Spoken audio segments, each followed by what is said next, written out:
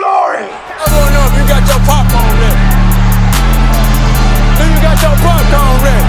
I came out the womb, I was ready. And he's hit the end zone for an unbelievable touchdown. I would be honored if you played football for this team. Throw it up above his head. They can't jump with me. Golly. Oh, they tackle him at the 40-yard line. Who can make a play? I can. Who can make a play? I can. What's going on, ladies and gentlemen, and welcome to another episode of the Fantasy Football Roundtable Podcast, proud members of the Full-Time Fantasy Podcast Network.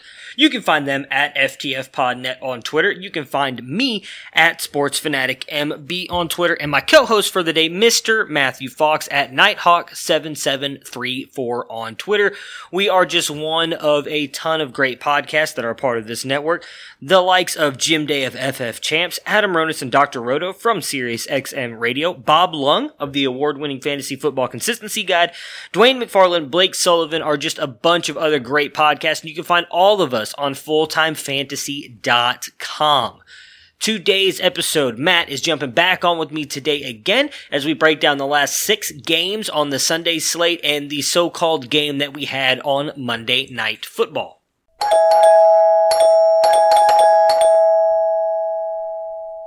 Hello!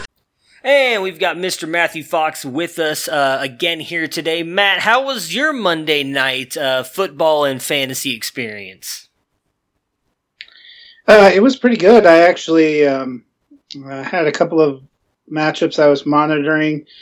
George Kittle's performance put me over the top in my work league where the two highest scoring people by about 100 points were playing each other. Oh, wow. And his last touchdown put me ahead by 3 points. I'm sure the guy I was playing is crushed. Yeah, I imagine that wasn't that always sucks when it comes down to that Monday Night Football matchup and you end up losing by like a couple points. Always drives me crazy. We were just talking off air a second ago there. We were playing each other in the FLA Riders League, and it looked like I had a chance to beat you. You had I think, what did you say, it was like a half-point lead, and I had Odell and Baker going into that game. Or no, Chubb and Baker going into that game, and then that obviously did not work out for me at all. Good old Baker Mayfield just causing me all kinds of stress and drama last night. Was not a fun game being a Browns fan, but we will definitely save that game, unfortunately, for the last part of this podcast. We will kick it off, though, with the rest of we had 6 games that we left we did not do yesterday. We'll do those from the Sunday games, and then we'll finish it up with the Browns and 49ers.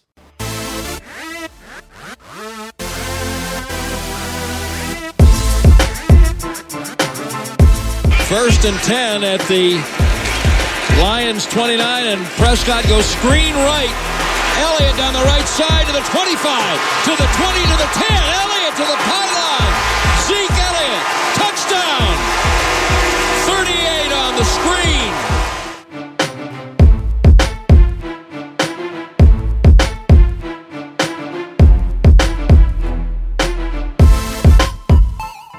Second down at 10, takes the snap, gives it. Chubb runs, he's in the 15, he's in the 20, 25, 30, 35, 40, 45, 50. There goes Chubb, he's in the 30, 20, 10, 5, touchdown, Chubba Lubba Hub. 92 yards.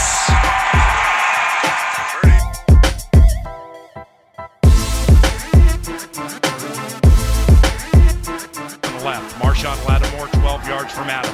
Case on a deep drop, steps up in the pocket. He'll fire to the right side. Caught by Diggs. Stay on. Oh my God! Oh my God! 30. No. 10. Touchdown! Are you kidding me? Miracle finish! It's a Minneapolis Miracle! Stephon Diggs and the Minnesota Vikings have walked up on the New Orleans Saints. It's a 61-yard Minneapolis Miracle. The first game that we're going to talk about was the Ravens and the Steelers, a game that went into overtime, a much more competitive game than I expected. I honestly thought with Mason Rudolph being out there for the Steelers that the Ravens would kind of pull away with this one eventually. but they kept it close, and the Steelers actually had a chance to go in and win it. A fumble at the end by Juju Smith-Schuster in overtime is really kind of what gave Baltimore the win here. Lamar Jackson struggles again, though. 19-28, 161, a touchdown, 3 interceptions, does add 70 yards on the ground to come in as QB 18 with 18.19 points. Mark Ingram, 44 yards on 19 carries and a touchdown to come in as RB23 with 12.9 points. Marquise Hollywood Brown comes in at wide receiver 32 with 11.2 points, 22 yards, a touchdown on 3 catches. Willie Snead leads the fantasy wide receivers with 51 yards on 4 catches to come in as wide receiver 40 with 9.10 points. And then Mark Andrews just continues to dominate as a top-tier tight end. Does get the most targets on the day with 7 as well. 45 yards on 5 catches. Tight end 10 with 11 points. We saw Lamar struggle again in this one. I know you are someone that was in the same boat as me and that we weren't necessarily buying into Lamar's offensive outbreak in the first 2 weeks and him being fixed as a quarterback. It does seem like the defense, if they do a really good job of taking the run away and force him to throw the ball, he does tend to struggle, much like he did last year, but he does look better than last year. I will give him that. Outside of Ingram and Andrews, do you trust playing anybody else on this offense? No, I said last week, I think Ingram is in if he won. I think Lamar Jackson you're probably playing. Given where quarterbacks been, even big name guys like Aaron Rodgers are middle of the pack in terms of quarterbacks. Yeah. So Lamar Jackson with his rushing ability, I think gives you a safe floor. And even though you're not going to see the lofty highs, I still think he's worth a play. Ingram's kind of an interesting one. I still feel like he's a little bit in that Derrick Henry class for me in that you're kind of, if he gets you a touchdown, it's a fine day, Yeah. But 2 receptions for 5 yards, he's not a huge part of the passing game. Their passing game in general, I think, is sort of iffy week to week. He had 19 carries, which you like, a little bit better percentage than he had the week before, but only 44 yards. That touchdown is what really props you up. That's probably what makes this day better than last week when he was more efficient, just didn't get as many touches and wasn't as needed. I had actually picked the Steelers in this game. I think that the Ravens defense has issues that we're just starting to realize because of the schedule they played early. Yeah. And I think, Lamar Jackson probably has grown as a passer, but the first 2 games of the season against 2 really soft defenses in Miami and Arizona, I think gave us a little bit of a false impression. He struggled even a little bit against Kansas City, which isn't the toughest pass defense. And as they get into their schedule, I think he's coming back to earth a little bit. Yeah, I mean, that's again something we've talked about. Neither one of us, and I know Dennis wasn't as high on Lamar Jackson. In fact, I put out on Twitter after week 1 when you had all those people out there high-fiving themselves talking about how they were saying Lamar Jackson is the best quarterback since Michael Vick and all this, and I was like, maybe you guys want to pump the brakes just a little bit. They were playing what we all consider to be the worst team in the NFL in the Miami Dolphins. Like, let's not jump up and say that Lamar Jackson is the best quarterback in the league right now. He obviously had 2 great weeks, but you could even go back to the game last week where he got destroyed by the Browns. And you mentioned the Chiefs game, like even the Chiefs game, his day does not look at all that good if he doesn't get those 2 YOLO passes that we talked about. And then same thing with the Browns. He was going up against like 3rd and 4th string cornerbacks and defensive backs on the field for the Browns, and yet still struggled in that one. It was the last touchdown to, I think it was actually Willie Snead, where he caught like a pass and got past the defender and scored like a 60 or 70 yard touchdown in garbage time that really kind of boosted his day up as well. So Lamar has definitely come back to earth. I agree with you. He is definitely better than last year. Like, I've seen him make some throws this year that I don't think I saw him come close to making last year. So he's definitely improved, but he's not a finished product either. We can't say that he is what he is. He's young. He's still, building into the NFL, learning how to pass the ball as an NFL quarterback, because he was not asked to do that a lot at Louisville. So I still think Lamar Jackson has a high ceiling. I don't know if he reaches that this year.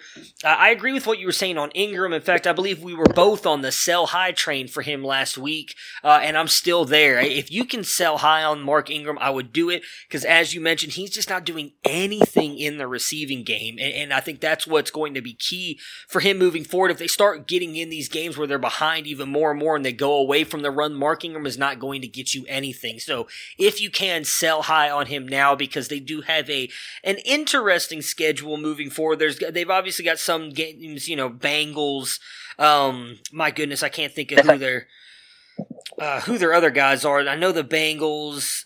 They've got, really, and the Jets, really, for me, is it on their schedule that are beatable. After that, you've got the 49ers. We saw what they did. The Patriots, Seahawks, Rams, Bills, and the Browns and Steelers again. So I would honestly be really worried about Mark Ingram keeping up that high-end value that he has right now. So if you could, I would sell high on him. On the Steelers side, we saw Mason Rudolph unfortunately get knocked out of this game on a pretty vicious hit. I don't think there was any malice or intent behind. My goodness, who was it that hit him? I just had his name in my head and it jumped out. Who was it? Earl Thomas. Earl Thomas. Yeah, there we go. Earl Thomas. Yeah. And it was, if you watch the hit, he was dropping his shoulder. It looked like he was trying to hit shoulder to shoulder. Unfortunately, his head just kind of caught Mason Rudolph in the chin, completely knocked him out before he even hit the ground. Before that was 131 yards, a touchdown, 13 of 20, finished the day as QB 23 with 14.49 points. We saw Devlin Hodges come in and actually look fairly decent for the most part, 7 and 9, 68 yards, finished as QB 29, 6.47 points. He will at least be the starter for the Steelers this week. We'll see how long Mason Rudolph is out. I cannot imagine that he plays this week. I don't think he's been ruled out yet, but I don't see any way he plays this Sunday. James Conner gets you 55 yards, a touchdown on 14 carries to come in at RB29 with 11.5 points. Juju has a bounce back game here. Wide receiver 13 with 20.75 yards with a touchdown on 7 catches. James Washington actually came alive a little bit with Devlin Hodges as well. 52 yards on 3 catches to come in as wide receiver 39 with 9.7 points. And we got a Vance McDonald sighting in this one. 34 yards on 3 catches. Tight end 21 with 6.4 points. I guess the big question for me is going to be, we know at least Hodges will likely be in this Sunday. Outside of Juju and Connor, which I feel like you have to start because there's chances are, unless you're playing in like an 8 or 10 man league, you don't have the depth to replace those two, especially where you drafted them. So outside of Juju and Connor, are you willing to start anybody in this offense until at least Mason Rudolph comes back? No, it's a decent matchup with the Chargers. We saw Denver have some success last week in Los Angeles. It's a night game, so you never know. I thought Hodges looked decent. A week of preparation might help him some, but it's really hard to trust who a secondary wide receiver would even be. Yeah. Past Juju Smith-Schuster. So really, I think it's kind of just those two.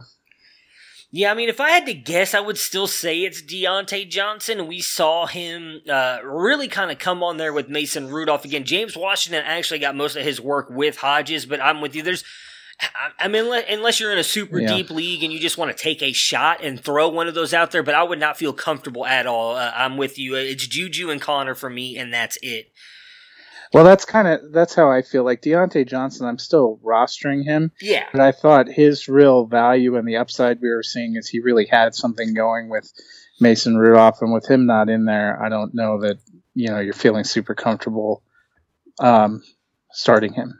Yeah, and I would say, unless there's some news that comes out between now and Sunday's game where they say Mason Rudolph is out the rest of the season, I would not drop Deontay Johnson. I would hold on to him because, as you just said, he did have great chemistry with him. Chances are Rudolph will likely be back by next week, hopefully. Obviously his health comes first, and we hope that he's going to be okay.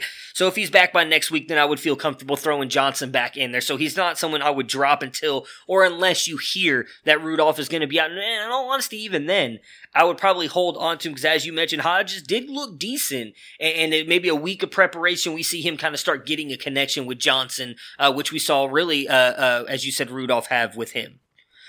I think the real thing Johnson seems like if you're going for a second receiver on the Steelers, Moncrief is not even out there anymore, thankfully. Yeah. We had hope for Washington, but it seems like Deontay Johnson is having the breakout season that we thought Washington might have. So, yeah, just something to keep in mind. And something else to watch, too. I was almost going to skip right over this. Jalen Samuels actually had a knee scope, and so he will be out for at least a month, I believe, was what the reports are saying.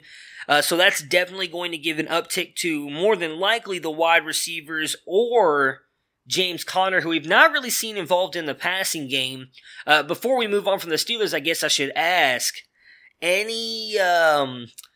does Benny Snell pique your interest at all? I mean, we've really seen them kind of using Samuel and James Conner here in this in the backfield. I don't think Benny Snell does not have nearly the pass catching ability that Jalen Samuels does. So do you think that moves Snell really just into a backup role for Conner, and we see Conner kind of taking the full workload like we did last year? Yeah, I think so. It seemed to me the last couple of weeks where we've really seen Samuels come out because Conner actually made most of his points as a receiver in that game against the Bengals. Yeah. Where we really saw Samuels getting involved is they were running a lot of Wildcat. And, that wasn't as effective for them against the Ravens with Samuels. He only threw it twice, and one of those was an interception. Yeah. We really only saw him get a couple of carries and only have a couple of catches.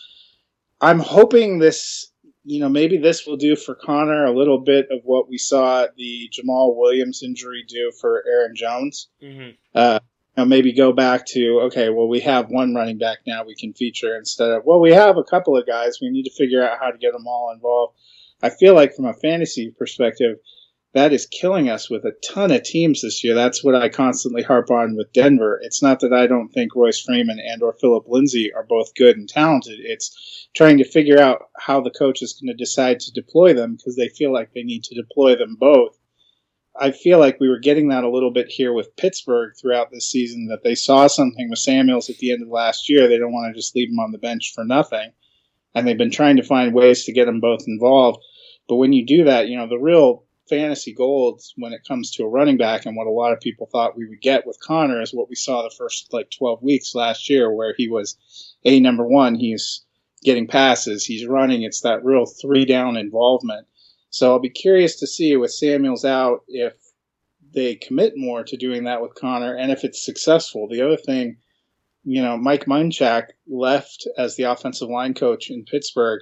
You have to wonder if that's taken a little bit of a toll on their product, because it doesn't seem like they've had as much success running the ball in general as they have in a couple of years past.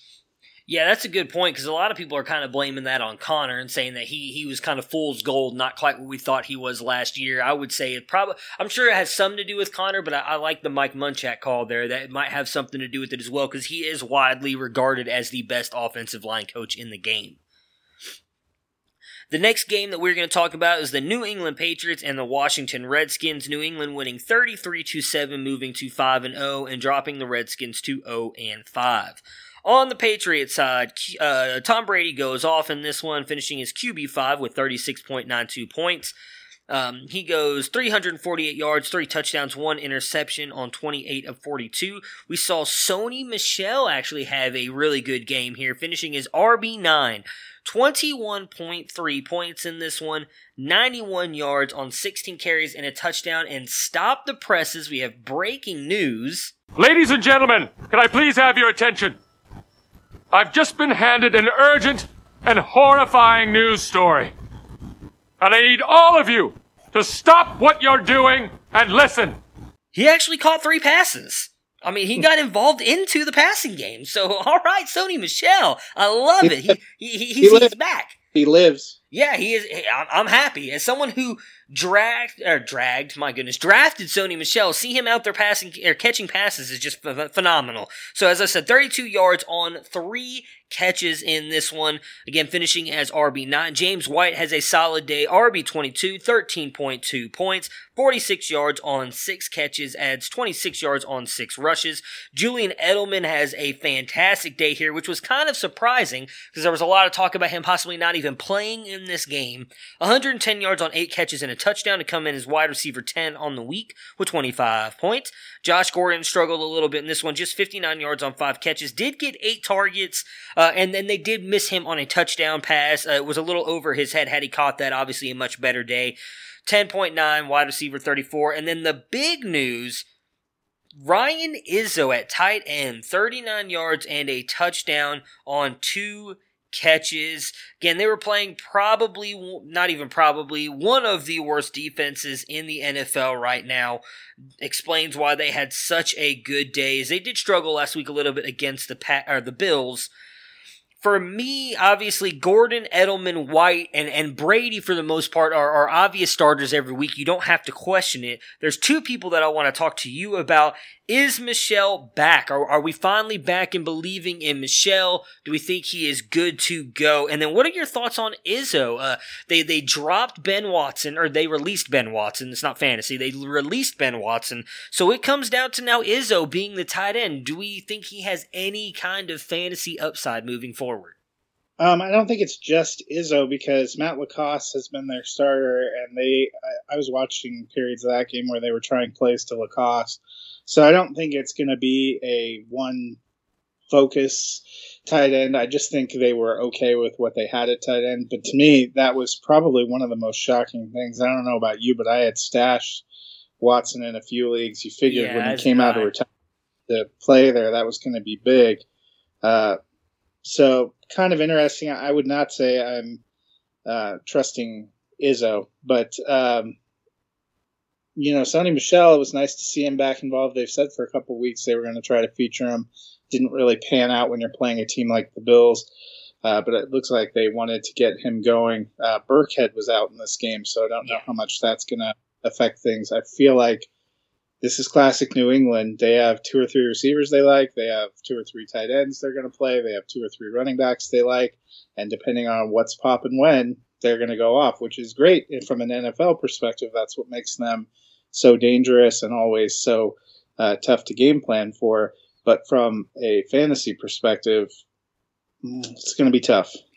Yeah, I mean, the good news, I guess, for Michel owner, if it did have something to do with Burkhead, there's a lot of talk that he's likely going to be out for the Thursday game as they play the Giants here in just 2 days. And the Giants' defense is not much better against the run, so that might be at least you get 2 good weeks out of Sony Michel before Burkhead comes back. Hasn't been ruled out for sure yet, but there is a lot of talks that he will not play. On the Redskins side, we saw Colt McCoy get the start, 18-27, 119 yards and an interception to come in as QB 28 with 8.6 points. At the running back position, Chris Thompson continues to pretty much be the guy in the receiving game mostly and doing a little bit in the rushing. 21 yards on 4 carries and then get you 17 yards on 5 catches to come in at RB 38 with 8.7 points. We saw Steven Sims Jr., rookie wide receiver, come in at wide receiver 21 with 14.6 points, a 65-yard touchdown run, and then he did absolutely nothing in the receiving game, 2 catches, 1 yard. Not anybody I'm worried about for fantasy, but at least he did show up in this one. But it's Terry McLaurin again. Most targets right there with Chris Thompson, 7 targets, 3 catches, 51 yards, still dealing a little bit with the hamstring issue. Wide receiver 45 with 8.1 points. I mean, we talked a little bit about this yesterday with Jay Gruden being fired and all the drama and everything surrounding this team. I think for me, moving forward, Chris Thompson, low-end flex play, and then Terry McLaurin is really the only guy I trust putting in my lineup every week. What about you? That's 100% correct. There's Stephen talk now. Will Jordan Reed ever come back? I think it's looking pretty bad. He's had a lot of concussions, out with that concussion again. They don't have a very good offensive line. They don't appear to be making any strides or are able to make any strides to fix that. It doesn't look like Trent Williams is coming back. So all those people that held out hope we were going to see another 1,000-yard season from Adrian Peterson, at this point, he looks like he might be lucky to have a 500-yard season. We have no idea if and when Geis might come back. I think no one has even talked about him in weeks, which kind of makes you wonder. At the time, there was a lot of hope it was only going to be a few weeks. So the Redskins are really not a great team. And honestly, with it's gonna depend on the matchups too, whether you even want to play McLaren. Like, I love him, but I didn't throw him in any lineups this week because I figured he was getting Stephon Gilmore, and he did okay, but it certainly sucked the top off of it. Chris Thompson seems to have a relatively steady floor, but he's not putting up any incredible numbers either. When the Redskins, we thought that we would see some good performances when they played in a mediocre defense like the Giants, and that didn't happen. This is probably the week. If you're ever going to get an explosion from any of the players, it's going to be in the Tank Bowl against Miami. Oh, yeah. But beyond that, it's going to be rough. We talked about it yesterday. Callahan seems really committed to sticking with either Colt McCoy or Case Keenum. And Keenum wasn't terrible to start the season. He had some decent games, but it just feels like that entire organization is in turmoil. And, they're barely a notch above the Dolphins, in my opinion. Yeah, so when you talk about Jordan Reed not coming back, I take it no faith in Jeremy Sprinkle, huh? You don't think he has a chance to be anything fantasy relevant? Yeah, I'm not really. I mean, Vernon Davis, I would argue, is a better talent than Jeremy Sprinkle, and we weren't really seeing a huge push from him. Jordan Reed, there was always that hope that we'd see something close to the flashes we'd seen before, but I don't even know how good I'd feel about him at this point in time. They paid a lot of money to Paul Richardson. A lot of people had hopes for Trey Quinn. We just aren't seeing it consistently enough. Now, when you're in the depths and you have some of these bye weeks, I think there's 6 teams out this week. Yep. That may give you some pause. There's going to be times where you have 4 to 6 teams that are all huge fantasy relevant teams, so you may have to go down in the depths. This week, if you had to cover for some of those bye weeks, I might be more willing to take a chance on a guy because they're playing Miami. But then again, some people were making jokes. It might be the first 0-0 game in NFL history, and the way they're going, I wouldn't doubt it. Yeah, man, with as bad as Miami's defense is, they've got to at least get 3 points on the board. I mean, I would imagine they at least get 3. It's going to be like a 3-0 game. And you're going to think it's a defensive struggle, but really it's just the offenses both suck. Next up, we had the opposite of that in a massive shootout between the Falcons and the Texans. Falcons 32, Texans 53. For the Falcons, Matt Ryan comes in at QB2 with 45.9 points, 32 of 46, 330 yards, 3 touchdowns, 1 interception. Devontae Freeman continues to provide a little bit of value here. 30 yards on 11 carries, adds 40 yards on 5 catches and a touchdown to come in as RB14 with 18 points. And then all 3 wide receivers go off in this one. Calvin Ridley, 88 yards, 5 catches, and a touchdown to come in at wide receiver 14 with 19.8 points. Mohamed Sanu, who I said to start on Friday's podcast, comes through for you. 5 catches, 42 yards, and a touchdown. Continues to ball out here 3rd week in a row. Wide receiver 18 with 15.3 points. Julio Jones, I take that back. He did not come through for you. 42 yards on 3 catches. Wide receiver 53 with 7.2 points. And then Austin Hooper continues to be a tight end 1. 56 yards, 6 catches, tight end 6 with 13.6 points in this one. For the Falcons, I mean, even though they continue to lose, all these guys continue to put up a ton of fantasy points. I mean, even when they're getting blown out, I can't remember what game it was a couple weeks ago. They really weren't in it until the 4th quarter. Go back to week 1 against the Vikings, same thing. They weren't in it, and then all of a sudden they start putting up points in the 4th quarter, and all their guys outside of Freeman came through in that one. I mean, are you really worried about anybody on this offense for fantasy reasons? I'm still not that excited about Freeman. If you looked at, the touchdown helps, and he gets 5 catches for 40 yards. This was another one. If they're going to have a lot of garbage time, I guess you have to hope that he's getting receptions. But he had 1 fewer target and 1 fewer reception than Ito Smith. Ito Smith also had 5 carries for 19 yards. Arguably looked just as good running the ball. I mean, Freeman, 30 yards on 11 carries. He had a 21-yard run, which means he also had 10 carries for 9 yards. I don't know that his efficiency is incredible. He gets a touchdown, which props some things up, but I don't know how much you can count on that. I mean, Julio Jones fans are nodding their head in agreement right now. Falcons, they were down. They had only scored 17 points going into the 4th quarter, so they kind of exploded for a couple of touchdowns because they were so far down in the hole. Yeah. They have offensive line issues. They have defensive back end issues. I guess the only thing to be excited about is from a passing standpoint, it seems like almost certainly they're going to be behind a lot continuing to go forward, because I think they had another injury in that secondary. They already aren't looking that great. And then they had another injury. So there's definitely seems to be fantasy potential. I don't know that I feel rock solid about Devontae Freeman. I guess he might be one of those guys that just ends up like RB14 at the end of the season, with me not feeling confident any week based on what we're seeing. But, I guess if your offense is out there a lot and putting up 30 points, you're always going to have a chance to be involved. Yeah, I mean, for me, he falls much in that Mark Ingram territory where I would sell high on him, especially now. I mean, I'm sure a lot of people tried to sell high on him last week, where it was really by far his best game of the season. Now he's done it 2 weeks in a row, so you can probably still get, I would say, 90 cents on the dollar with that. I doubt you're going to get your full return of what you would hope to get for a guy that what used to be a top-tier running back. But I think you can probably get something good for him. In a dynasty league, I'd be trying to move him because I'm with you. I don't think he's good. I own him in a couple leagues, and I'm really trying to move him for something decent because I don't think that this continues to roll out the way that it has. Because as you pointed out, for those people who don't look that deep into the stats, it's the touchdowns that have saved him the past 2 weeks. Without those, he has very pedestrian days.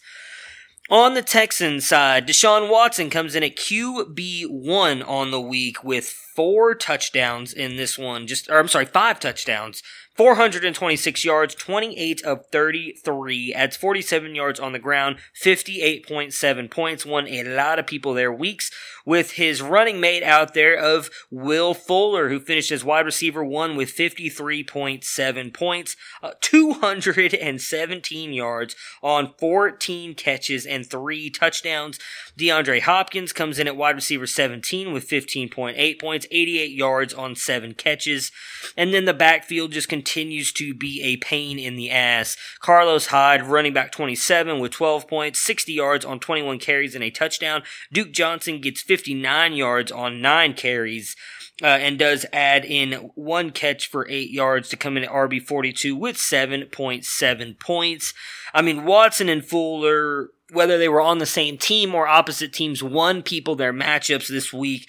Just ridiculous output by those two. What's even more surprising for me was how often Will Fuller was targeted as well. 16 targets, which was just insane. That doubled up the next best person, which was DeAndre Hopkins with 8. So they really kind of went to Fuller a lot, likely because Hopkins was getting double teamed. I don't know that for a fact. I did not watch a lot of this game, so I don't know what the reasoning was for him to get targeted as much as he did. But are you trusting Will Fuller now? I mean, has that performance right there, he went from wide receiver 63 all the way up to wide receiver 7 in just the 1 week. He's always been very boom or bust. We saw last year he actually went on a nice, I believe it was 4-week run with Watson before he got hurt. With that performance right there, is Fuller back? Is he worthy of putting in your lineup every week, a set and forget it kind of guy? I think it depends on what you're expecting. If you're expecting that kind of production every week, you're probably going to be disappointed. But we talked about a little bit last week. He's had some fairly steady targets. He wasn't having huge and impressive days, but he had pretty steadily been second in targets, not that far off from Hopkins. I'm really kind of annoyed with myself because I had projected possibly when we were doing our Friday preview in print that it would be a great week to throw Fuller out there because what we had seen receivers do to this Atlanta secondary, and then I forgot to put him in a couple of my lineups. So I watched those 53 points on my bench and thought, well, hope I help somebody else because I didn't help myself. So if you're thinking you're going to get this every week, I think that's still going to somewhat depend on matchups, but I think he's still a decent play. Yes. Yeah, I mean, the one thing I know we touched on last week was he actually had Deshaun Watson just missed him and DeAndre Hopkins last week for touchdowns. So Will Fuller, as you said, has been very involved. I don't think anybody, I'll just tell you right now, don't expect another 200-yard, 3-touchdown game from Will Fuller. That I believe the stat I read this morning was that finished as like the 5th best game all time in fantasy at the wide receiver position. So this is not something that happens every week or even often. often within a year. So likely never going to happen again for him. Hopefully you were lucky like me and threw him in some lineups just because I was actually forced to. It's not that I wanted to. Obviously that worked out for me in the 2 leagues that I had him. But speaking of Will Fuller, as you said, he's really kind of been right there with DeAndre Hopkins in targets. DeAndre Hopkins, I think it's fair to say, has kind of sucked this year, especially where you drafted him. Most had him as the number 1 or number 2 wide receiver off the board, either right ahead of or right behind Devontae Adams, and he has not come through for you. This has not at all been the season we expected him to have, especially after what we saw last year with at least, I believe it was 70 yards or a touchdown in every game, a lot like Devontae Adams last year. He has yet to do anything outside of that week 1 game. Is it time to lower expectations on Hopkins? I think it might be. I don't know if it's a product of the defense or what's going on, but you would think in a game where they were finally able to find some room and explode that you would get a little better outing from Hopkins, but really only targeted 8 times, 7 for 88. Not terrible, but not what you were hoping or expecting.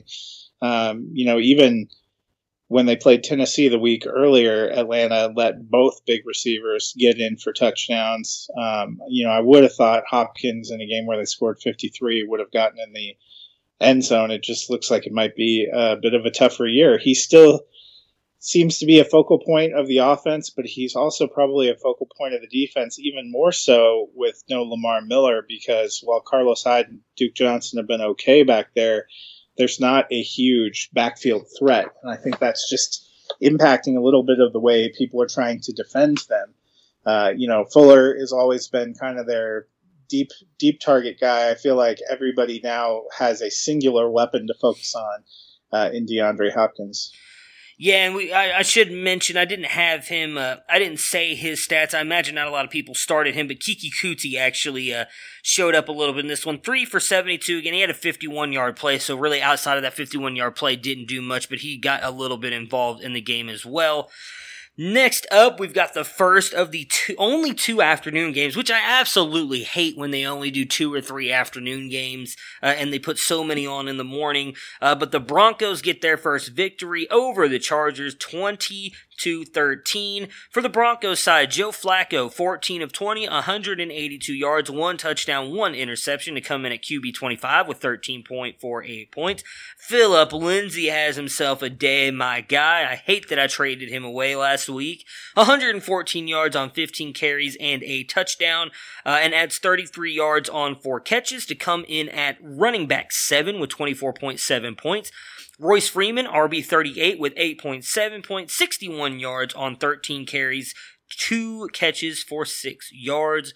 Courtland Sutton continues to be a very good wide receiver, someone not being talked a lot about. Comes in this week at wide receiver 15 with 19.2 points, 92 yards and a touchdown on 4 catches. And Emmanuel Sanders struggles a little bit in this one, 9 yards on just 1 catch, just 1 target.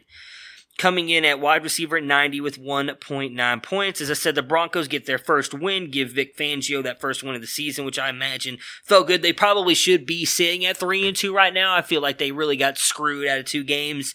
But really, and in my opinion, have looked good in most of the games that I've seen them play in.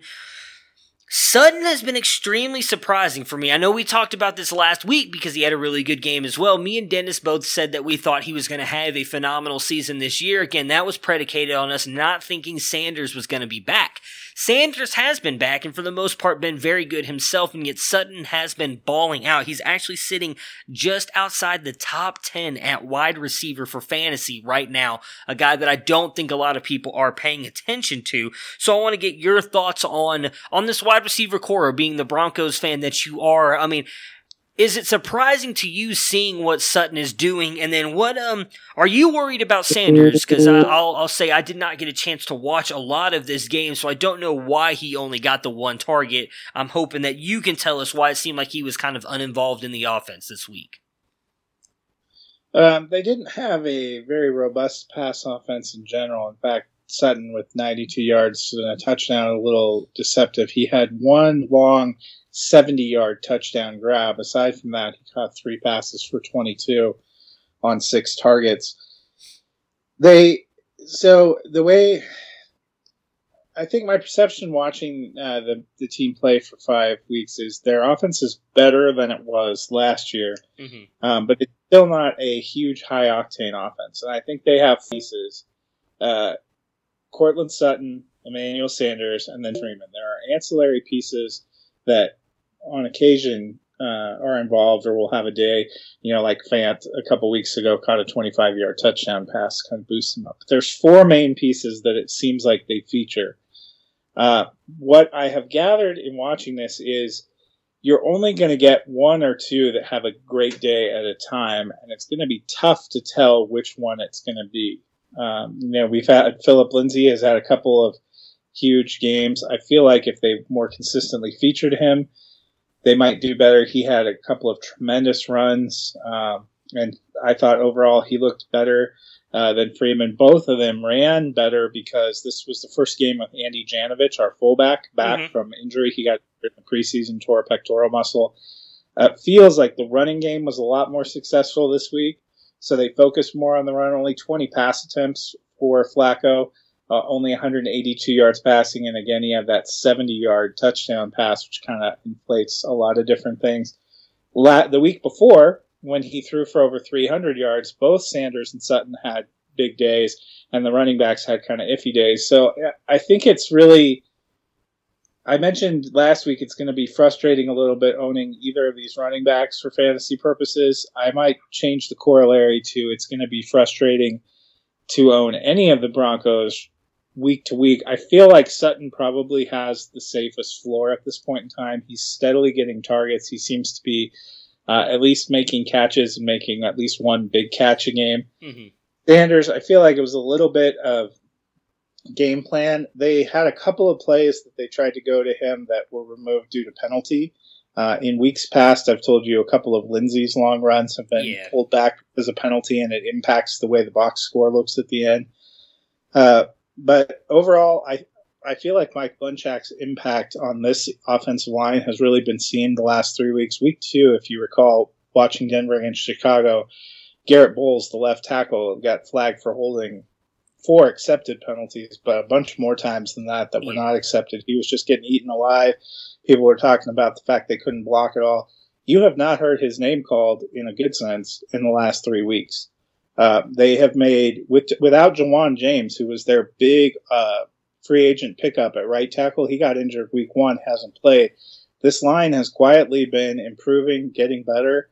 And, with Andy Janovich coming back, I think you may see them lean into the running game a little bit more. I think that's something that Rich Scangarello likes. If you remember, he was with San Francisco last year, and San Francisco was very difficult to gauge which receiver was going to go off and which running back because they would rotate, and somebody was always going to be successful, but you weren't sure who. That's part of the Shanahan system, as we've seen that still be the case with San Francisco, but I think you're going to get that a little bit here with Denver. And so, it might be frustrating. I feel like Lindsey's the safest running back choice, Sutton's the safest receiver choice, but I wouldn't be surprised from week to week if Freeman got a touchdown and was the better running back, or caught 5 balls and was the better running back, or if Sanders exploded and was the better receiver. They have 4 weapons. They're just one of those teams that's going to try to win games and is more interested in that than forcing it to one player, I think. Yeah, I think for me, I would definitely feel fine or safe leaning on Lindsey and Sutton every week. You're going to get those duds from them. I mean, even Lindsey, I think in his bad games, is still giving you 7 to 10 points just because of what he's also doing in the receiving game. Even when he's not getting that many rushes, we're not getting a lot, whether it was due to the penalties or just Freeman looking better on those drives, but he's at least giving you a pretty safe floor, and as has Sutton. I mean, Sutton has really looked good. Like I said, it has been a weird year for fantasy, as we talked about yesterday, but still, Sutton sitting right outside the top 10 at wide receiver is not a fluke, and we all knew he had the talent coming into the NFL, so I'm with you. I would feel every week I'd be fine plugging both of those guys in your lineup. Sure, there's going to be weeks that you're not going to get production from them, but I feel like you can say that about just about everybody now outside of like Austin Eckler and freaking Amari Cooper, who's all of a sudden become a stud, the best wide receiver in the NFL, which we'll get to here in the next game. And speaking of Austin Eckler, on the Chargers side here, Phillip Rivers, 32 of 48, 211 yards, 2 interceptions to come in as QB 26 with 12.14 points. Austin Eckler, even with Gordon back, has a really good day here, mostly in the passing game, though. RB8 on the day with 22.3 points. He only gets 3 carries to Gordon's 12, but gets you 7 yards. Does get 15 receptions for 86 yards. Melvin Gordon, 31 yards on those 12 carries and only gets 4 catches for 7 yards, coming in at RB41 with 7.8 points. Mike Williams has the big day here at the receiver position, 74 yards on 6 catches. Keenan Allen, just 18 yards on 4 catches to come in at wide receiver 60 with 5.8 points. I'm not worried about Keenan Allen at all. I think this was, as I put in the notes here, he got Chris Harris. Chris Harris, from what I heard, again, I did not get a chance to watch a lot of this game, was covering Keenan Allen most of the time. We've sung his praises many times on this podcast already. One of the best cornerbacks in the league. I don't care who he's going up against. He's likely going to shut you down. I think Allen's going to be fine. The big question for me is Eckler. We've seen him now. We're 5 weeks in, and he has been an absolute stud. Has finished in the top 5 to 10 every single week. Melvin Gordon got a little bit more work this week. Likely he's going to come back and take a full workload, or take on the full workload within the next week or two. How much longer do you think we can trust playing Austin Eckler? I actually think Eckler is going to remain a flex option. San Diego doesn't have a lot of the Los Angeles Chargers do not have a lot of depth, it seems like, at wide receiver. You are right about Harris being on Keenan Allen. Mike Williams came in and out a couple of times, had a little back tweak, but they were using him. They're not getting a lot out of tight end. Maybe that changes if they can get Hunter Henry back and going. But I think that their offense, they really seem to hum with Eckler. I saw several sets out there where he and Gordon were both out there. After getting gashed for over 200 yards by Fournette the week before, Denver actually made a couple of lineup changes on defense. They their former starting tight end was inactive last week, and they put some different defensive linemen in there. Okay. And I don't know if it was just those changes or a combination of the changes and the Chargers struggling, but they really could not get any running game going. They could not give Phillip Rivers a lot of time. So he was having to make a lot of short, quick throws. I think we've seen that in a lot of the tougher defenses they've played. And Austin Eckler is just a very talented weapon. I know Anthony Lynn talked about the kind of 70-30 split, but I'm wondering if that's more pertaining to the running game. And Austin Eckler ends up still being a passing game weapon. And, you know, one of the reasons he's been such a valuable running back throughout the first part of the season has really been his passing game prowess. Yeah. He's been fine as a runner, but it's been the touchdowns, the receptions, the yardage as a pass receiver that have really done it. And, you know, I feel like he's almost the third receiver for the Chargers right now.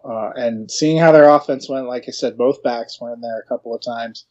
I think it gives them a dynamic wrinkle. I do not think he's going away.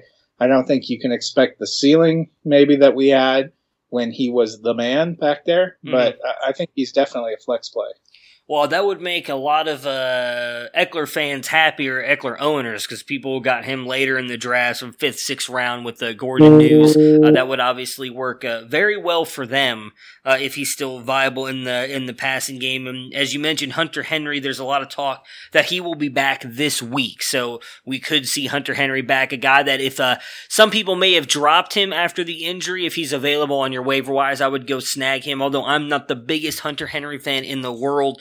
Tight end is a very bad position, so anybody you can get that might be able to produce is worth it. The other afternoon game was the Green Bay Packers and the Dallas Cowboys. Not at all as close a game as the box score indicates here. 34-24 for the Packers. They were up big in this one. I mean, it was, I can't remember exactly what it was, but it was they were up fairly I was going to say easy here. They were up a lot. I know going into halftime, the Cowboys had only scored, actually they didn't score anything. Here we go. I was trying to find it. So they were up 31-10 going into the fourth quarter, and then a lot of garbage time production by the Cowboys kind of brought them back into this one somewhat. Aaron Rodgers, 22 of 34, 238 yards, 0 touchdowns, 0 interceptions, to come in at QB 22 with 14.9 points. The player of the day for the Packers, Aaron Jones, 19 carries, 107 yards, and 4 touchdowns, added 75 yards on 7 catches to come in at RB1 on the week with 49.2 points. Outside of him, though, there really wasn't anybody else. I mean, we saw Jimmy Graham get involved a little bit here. 41 yards on 3 catches to come in at tight end 18 with 7.1 points. But that was really it. Allison, not much. 28 yards on 2 catches. And then Marquez Valdez-Scantling had the 1 catch, and that was it. I really feel like for me, and I'm taking Aaron Rodgers out of this as well because he has definitely struggled. For me, outside of Aaron Jones and Devontae Adams, I do not feel comfortable starting anybody on this Packers offense. What are your thoughts on them? Yeah, that's fair. I mean, Jimmy Graham's probably a dart throw tight end too. The targets just aren't there. He got 3 for 41, only was targeted 3 times. And he thought in a game where they didn't have Devontae Adams, he might get maybe some goal line targets that didn't seem to materialize. I think the real question too is, have we turned a corner with Aaron Jones? Jamal Williams is possible to come back this next week. Do they go back and do a split, or has Jones finally said, hey, if you can actually feature me, I can do this for you, and they've turned a corner? That will be interesting to see. Yeah, Aaron Jones truthers such as myself and owners are really hoping that the latter is true and that they just keep running him and using him more than Williams, because Williams has definitely looked decent at times, but I don't think he's got near the explosiveness or the ability that Aaron Jones has. On the Cowboys side, Dak comes in at QB6 on the week with 33.9 points, 27 of 44, 463 yards, 2 touchdowns, 3 interceptions. Zeke really, outside the touchdown, does not do much in this game. 62 yards on 12 carries and a touchdown. Comes in at RB12 with 18 points, just 2 catches for 29 yards. Amari Cooper has himself a wonderful day here. 11 catches for 226 yards and a touchdown, coming in as wide receiver 3 on the week with 39.6 points. And Michael Gallup in his first game back balls out as well. 113 yards on 7 catches and a touchdown, coming in at wide receiver 11 with 24.3 points. As I mentioned, a lot of garbage time in this game. The Packers were handily winning this. Really, the end of the third and then fourth quarter, they just kept throwing the ball, and Amari made a nice play where he kind of shook off Jair Jackson on the sideline and was able to run for a very lengthy touchdown. Michael Gallup had a nice touchdown catch. I do think that Gallup being there is actually starting to hurt Zeke. We saw it a little bit last year when Gallup really started getting involved in the passing game. Zeke started losing out less and less catches, and I feel like if you look at at least his the box scores the past couple of weeks with Gallup out, Zeke has been getting targeted and getting more receptions, and now that Gallup comes back, he just gets 2 again. What do you think this means for Zeke and his future prospects here in the game? A lot of people drafted him as a high-end RB before, obviously, the holdout. Even if, say, the holdout never happened, he was likely going 3rd behind CMC or Barkley, maybe 4th if you wanted to take him after Kamara. I feel like if he's not going to be that involved in the receiving game, he's not going to finish as a top 5 running back. What are your thoughts on Zeke? I think that might be the reality we're looking at because, the next few weeks, Dallas plays against some softer pass defenses, but then they start a stretch where they play tougher defenses altogether. They have Minnesota, Detroit, the Patriots, and the Bears in there. It certainly feels like they got a new offensive coordinator this year. Zeke wasn't there all offseason. They really were touting and developing their pass offense. It's a contract year for Cooper and Prescott, who are both looking to show what they can do. You add in Gallup in the mix, who's really come along, and I just think it could be a product of a better pass offense for Dallas has diminished a little bit of Cooper's or Ezekiel Elliott's opportunities. It's almost to me the reverse of what we're seeing in Carolina, where it's really Christian McCaffrey, and then I don't know what you're going to rely on. At the beginning of the year last year, Dallas really had nothing going on in terms of passing targets. Now they even have Jason Witten back, that great security blanket. Randall Cobb is their third receiver, a guy who spent most of his career catching passes from Aaron Rodgers and bulking up a Green Bay offense. All of a sudden, there's a embarrassment of riches in the passing game for Dallas, and I think that gives them a different kind of offense. I would also say game script here scripted them out. A couple of weeks ago, they were up so big that they took Zeke out, and Pollard came in and ran for 100 yards. So, a little bit of this is fluky. He was easing himself back in at the beginning of the season. They've hit a couple of game scripts where they were negative. I think there will still be times where you get big Elliott games, but it almost might be where we're kind of seeing with Kamara. Kamara has had a couple of big games, but he's also had just a variety of steady and okay games. His floor is really great because of involvement, but you just may not be getting the high highs for Ezekiel Elliott this year. Yeah, I think that's realistically the case here, and it's kind of sad to see a guy that a lot of people had talked about obviously being one of those top picks. He might be falling down here a little bit this year. Hopefully we're wrong, as again, a lot of people drafted him high. I know I took him high in both of, in our FLA Riders League and a couple of other main leagues when he was dropping down the board due to the holdout. I took him thinking he was going to have a good year, and I'm not going to lie, I'm starting to worry a little bit about that.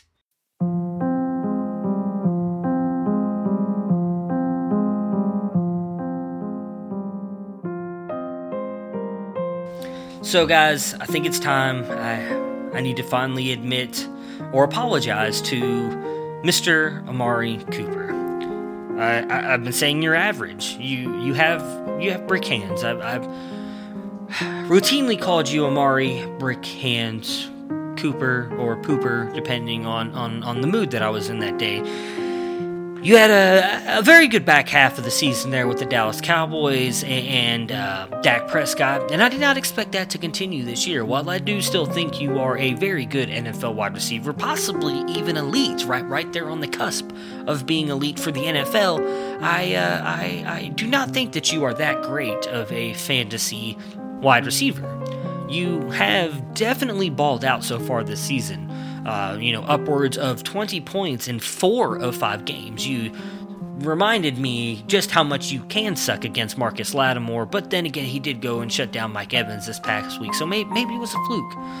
Maybe it was a fluke. So I guess what I drafted this up for and what I was supposed to do here is apologize to you, Sir Cooper, as I have denounced you and spoken ill of you and being a fantasy asset this season. You currently sit as wide receiver 3 or 2, depending on your scoring, in fantasy football because of how well you have played this first 5 weeks.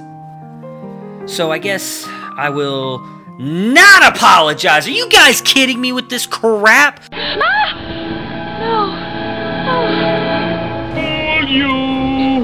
Apologize for Amari Cooper? Guys, I get it. He's been phenomenal. I can't take that away from him. He has been really, really good.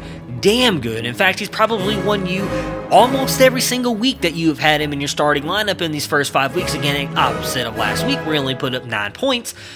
But he has been phenomenal. But they haven't played anyone. This is the first game they played, and let's just be honest here. If fucking Jackson or Alexander, whatever his name is, knew how to tackle, he doesn't get a 70-yard touchdown run or 50, 60, whatever the hell it was. Who cares? Yes, he got a lot of garbage time production. Take away that garbage time production, what does he get? Nothing. I know, Matt, you're going to look at me and say, well, you know what? It still counts in fantasy. He got garbage time production. I don't care. Amari Cooper is not good. Okay, I take that back. He is good. He's decent. He is a very good NFL wide receiver, but I'm telling you right now, I'm sticking to my guns. If I didn't, I wouldn't be a very good fantasy analyst. I'm probably not anyways. I'm sticking with it. Amari Cooper is not finishing in the top 10 at wide receiver. It's final! That's what I'm calling for, and I'm sticking with it. I'm not going to back off my guns, no matter how often you Twitter trolls come at me, or everybody else. Amari Cooper, while still a very good fantasy wide receiver, is not finishing in the top 10 this season. In fact, I would almost say sell high on Mr. Cooper. Let's move on to the next game now.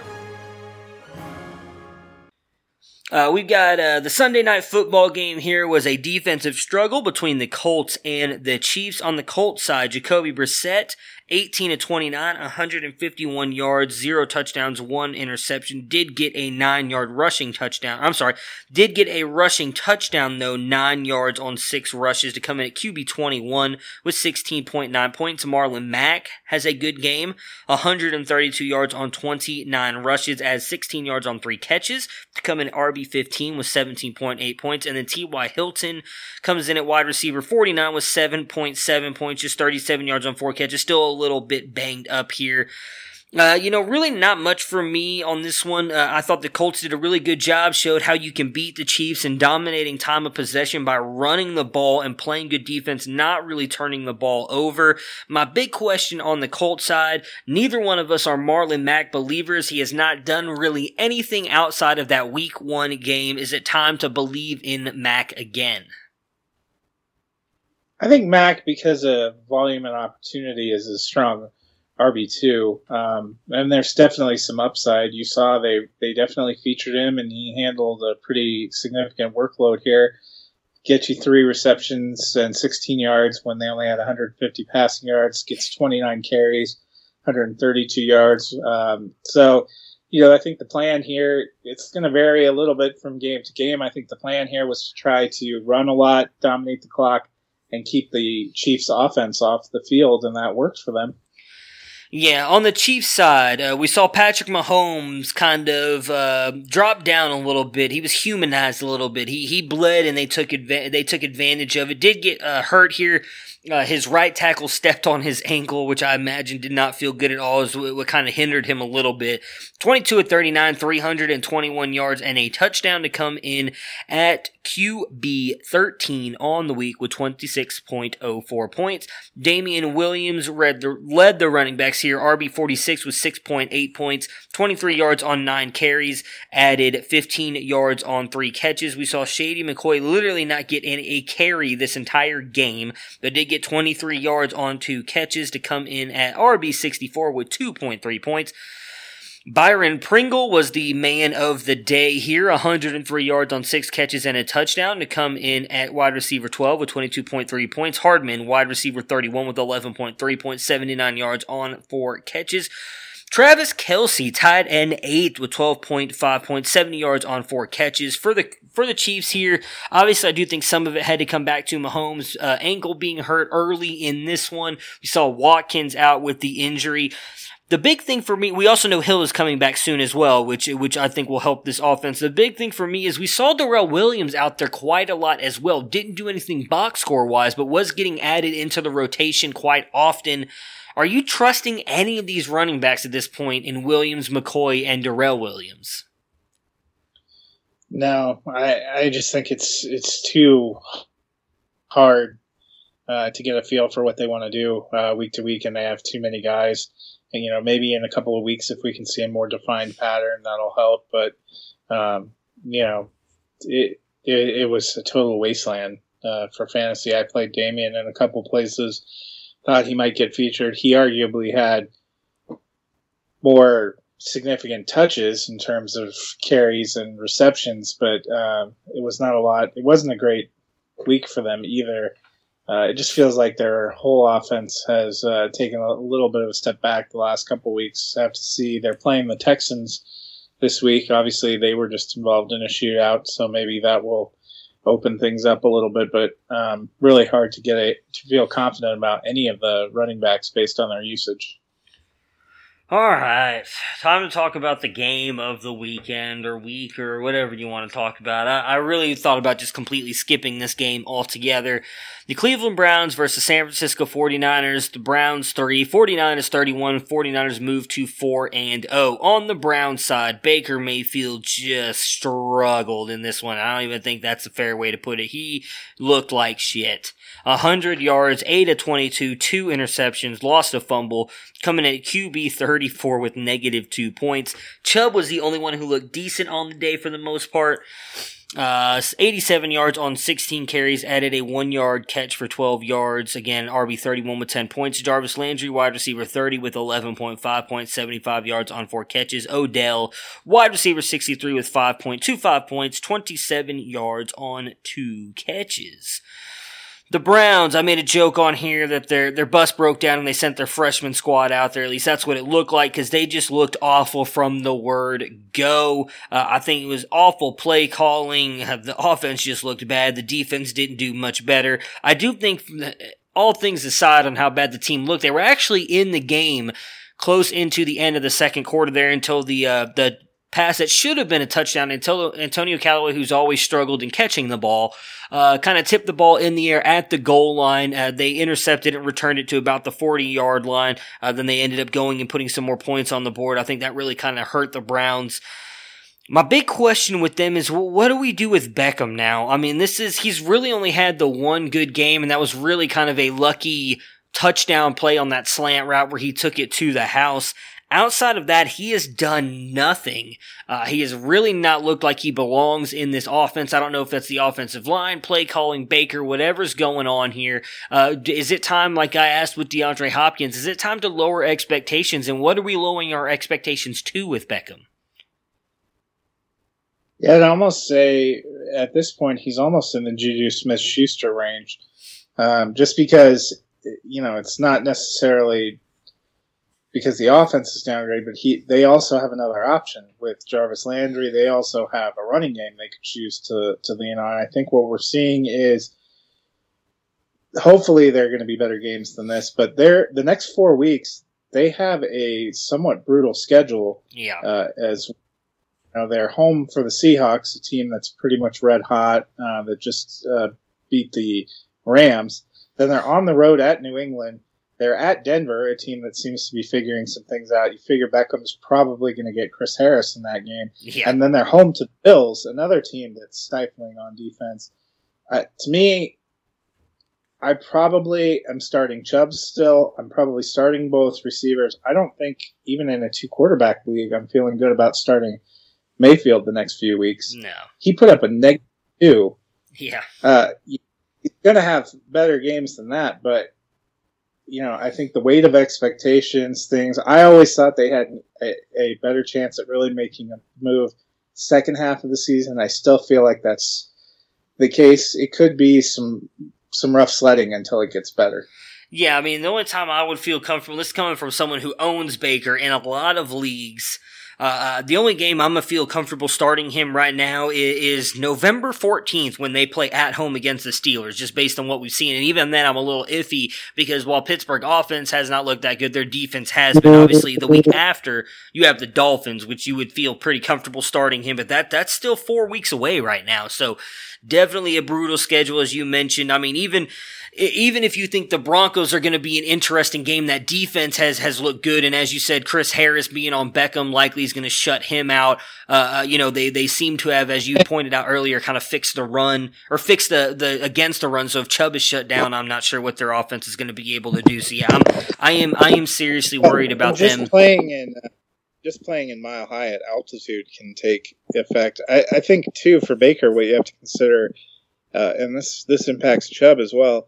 The Browns' offensive line has looked a little more suspect than maybe we realized they were going to be. It seemed like we're more suspect week 1 because Robinson got ejected, but yeah, they haven't been incredible, and they're going to face some pretty stout pass rushers as well the next couple of weeks.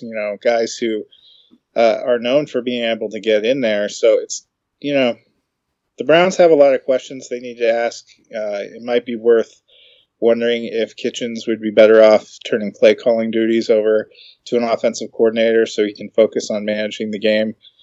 There was a lot of weight of expectations for Cleveland. I don't know if that was totally fair to think of them going from winless to the Super Bowl in 2 seasons. Yeah. I still think there are the pieces of a good team there. It may just take them half a season and some tough games to figure it out.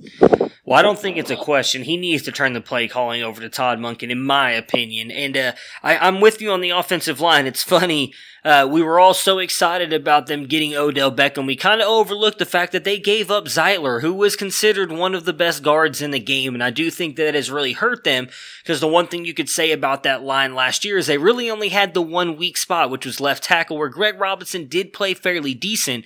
Now they lose Zeitler, and they're putting Hubbard in there at guard, and I feel like they've got a weakness on both sides of the line now. So I do think that has really hurt them.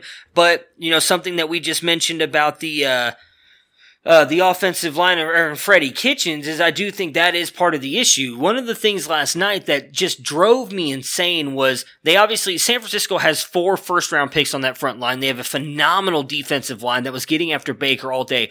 Why you didn't take that aggressiveness and use it against him in some screen passes or some quick passes is beyond me. I still feel like they're trying too much to try and play this hero ball crap where Baker rolls out and is throwing these balls 30, 40 yards down the field. What, in my opinion, as I watched every single game last year, what really helped them was those short passing, which we saw just a couple weeks ago against Baltimore. The short passes, using the run game, and then using those the run game and the short passes to hit the big plays later on in the game with some play action or stuff like that to hit the big plays later in the game. They just seem to have completely moved away from that and just trying to score a touchdown on every play, and it's just not going to happen. We're not playing Madden. You're not playing in high school football anymore. This is the NFL. It's not even college football where you can do that in college. This is the NFL. You're going to play stiff competition every single week. Even Miami is going to give you fits at times. Why they seem content on just trying to throw the ball 80 yards on one play is beyond me. Hopefully they get it fixed. We'll see what happens. As you mentioned, not an easy schedule coming up for them. So there's as I said a couple weeks ago, there's a very realistic shot they're going to be sitting here at 2-5 coming into the middle half of the season here. And yes, they do have a weak schedule in the back half, but being 2-5 is not going to win you your division. And what we've seen in the AFC so far, I don't think going 8-8 or 9-7 is going to win you a wild card either. So rough sledding ahead for the Browns. On the 49ers side, they're 4-0 and sitting pretty right now. Did not have to do much offensively for the most part due to their defense. Jimmy G, 20-29, 181 yards and 2 touchdowns, to come in at QB 15 with 23.9 points. Matt Breida had himself a day, 114 yards on 11 carries and a touchdown. Also caught a touchdown pass as well. It was a 15 yards, 7-yard touchdown catch on 3 catches to come in, as I said, RB4 with 27.9 points. Tevin Coleman's first game back, he had a good game as well, RB19 with 15.7 points. 97 yards on 16 carries and a touchdown in this one. Wide receivers, nobody really did anything here. Goodwin was the best, 41 yards on 3 catches. None of these guys really that relevant. George Kittle, though, finally has a huge bounce-back game here, coming in at tight end 1 with 20.8 points, 70 yards on a touchdown, 6 catches, did get an 18-yard rush as well. Mentioned the defensive line just balling out in this one. Breida and Coleman split pretty evenly, actually, in this one. I think both of them are flex worthy. I'd be fairly comfortable starting both of them. But really outside of them and George Kittle, there's nobody I trust on this offense. These wide receivers seem to be up and down every single week. And Jimmy G really hasn't proven anything to me either throughout these first 4 or 5 weeks of the season. What are your thoughts on this San Francisco 49ers offense? Yeah, I think that's fair. It's a little bit of whack-a-mole with the receivers. I like the talent of Deebo Samuel, but we haven't seen him establish himself. Marquise Goodwin has that speed, could hit a big one, but we haven't really seen that. Last night, Kendrick Bourne was in there, Pettis was in there. You just don't know week to week what they're going to get done. And somebody I even heard on NFL radio talking about, well, just wait till Trent Taylor gets back there. He'll probably start getting a lot of targets. That's not what you want to hear. 49ers receivers, I don't know if you feel good about. Kittle, we talked about, he was steadily getting targets and receptions, and I just said all he was really missing was the touchdowns. Well, lo and behold, he gets the touchdown last night, and he's tight end 1. I think all the people that lost faith on him, in my work league, you will love this, a small fantasy actual game aside. Last week when he was on bye after a kind of a mediocre start to the season, somebody cut him, and so I scooped him up, and I played him as my starting tight end last night. against the guy who had cut him. And that guy has Aaron Jones, but I have Cooper and a couple of other people. We were the 2 highest scorers in the league. He put up in standard 10-team PPR, he put up 190.2 points. I had 175 points going into last night, and it was George Kittle that put me over the top. So I think he has some regrets. So all those people that thought, oh, well, Kittle just doesn't have it, he's the new Gary Barnidge, are rethinking their entire life plan right now. Oh, yeah. I mean, we have both preached on here since week 1, where he actually had a fairly decent game week 1, and again, had 2 touchdowns called back. I've been saying it this whole time, going into week 3, going into the bye week. So far this year, he had actually outscored himself last year, where he had a historic season for tight ends. He had more receiving yards than any other tight end in history in a single season last year, and he was doing better this year for fantasy. It's just been the touchdowns. He has just not scored touchdowns like he did last year. Finally got one this week. Obviously, I think Kittle is going to be fine moving forward. Before we get out of here really quick, we'll talk a little bit more about this on Thursday, but news has come out today that Evan Ingram has a chance, or it's likely he is not going to play Thursday due to a knee issue, and it also looks like Barkley is likely not going to play as well. I would not necessarily pick up Hillman at the running back position for the Giants. I do think he's only going to be in there this week, and I wouldn't trust anybody going up against the Patriots defense and how historically good they have been. But just to kind of give you guys a heads up on that, there was a lot of talk Barkley might play. Looks like it's leaning toward him not playing, in Ingram as well. Matt, thank you so much for joining me today. I look forward to talking to you on Thursday. Yep, sounds good. Have a good night. Prepare for glory! I don't know if you got your popcorn ready. Do you got your popcorn ready? I came out the womb, I was ready. And he's hit the end zone for an unbelievable touchdown. I would be honored if you played football for this team. Throw it up above his head. They can't jump with me. Golly. Oh, they tackle him at the 40-yard line. Who can make a play? I can. Who can make a play?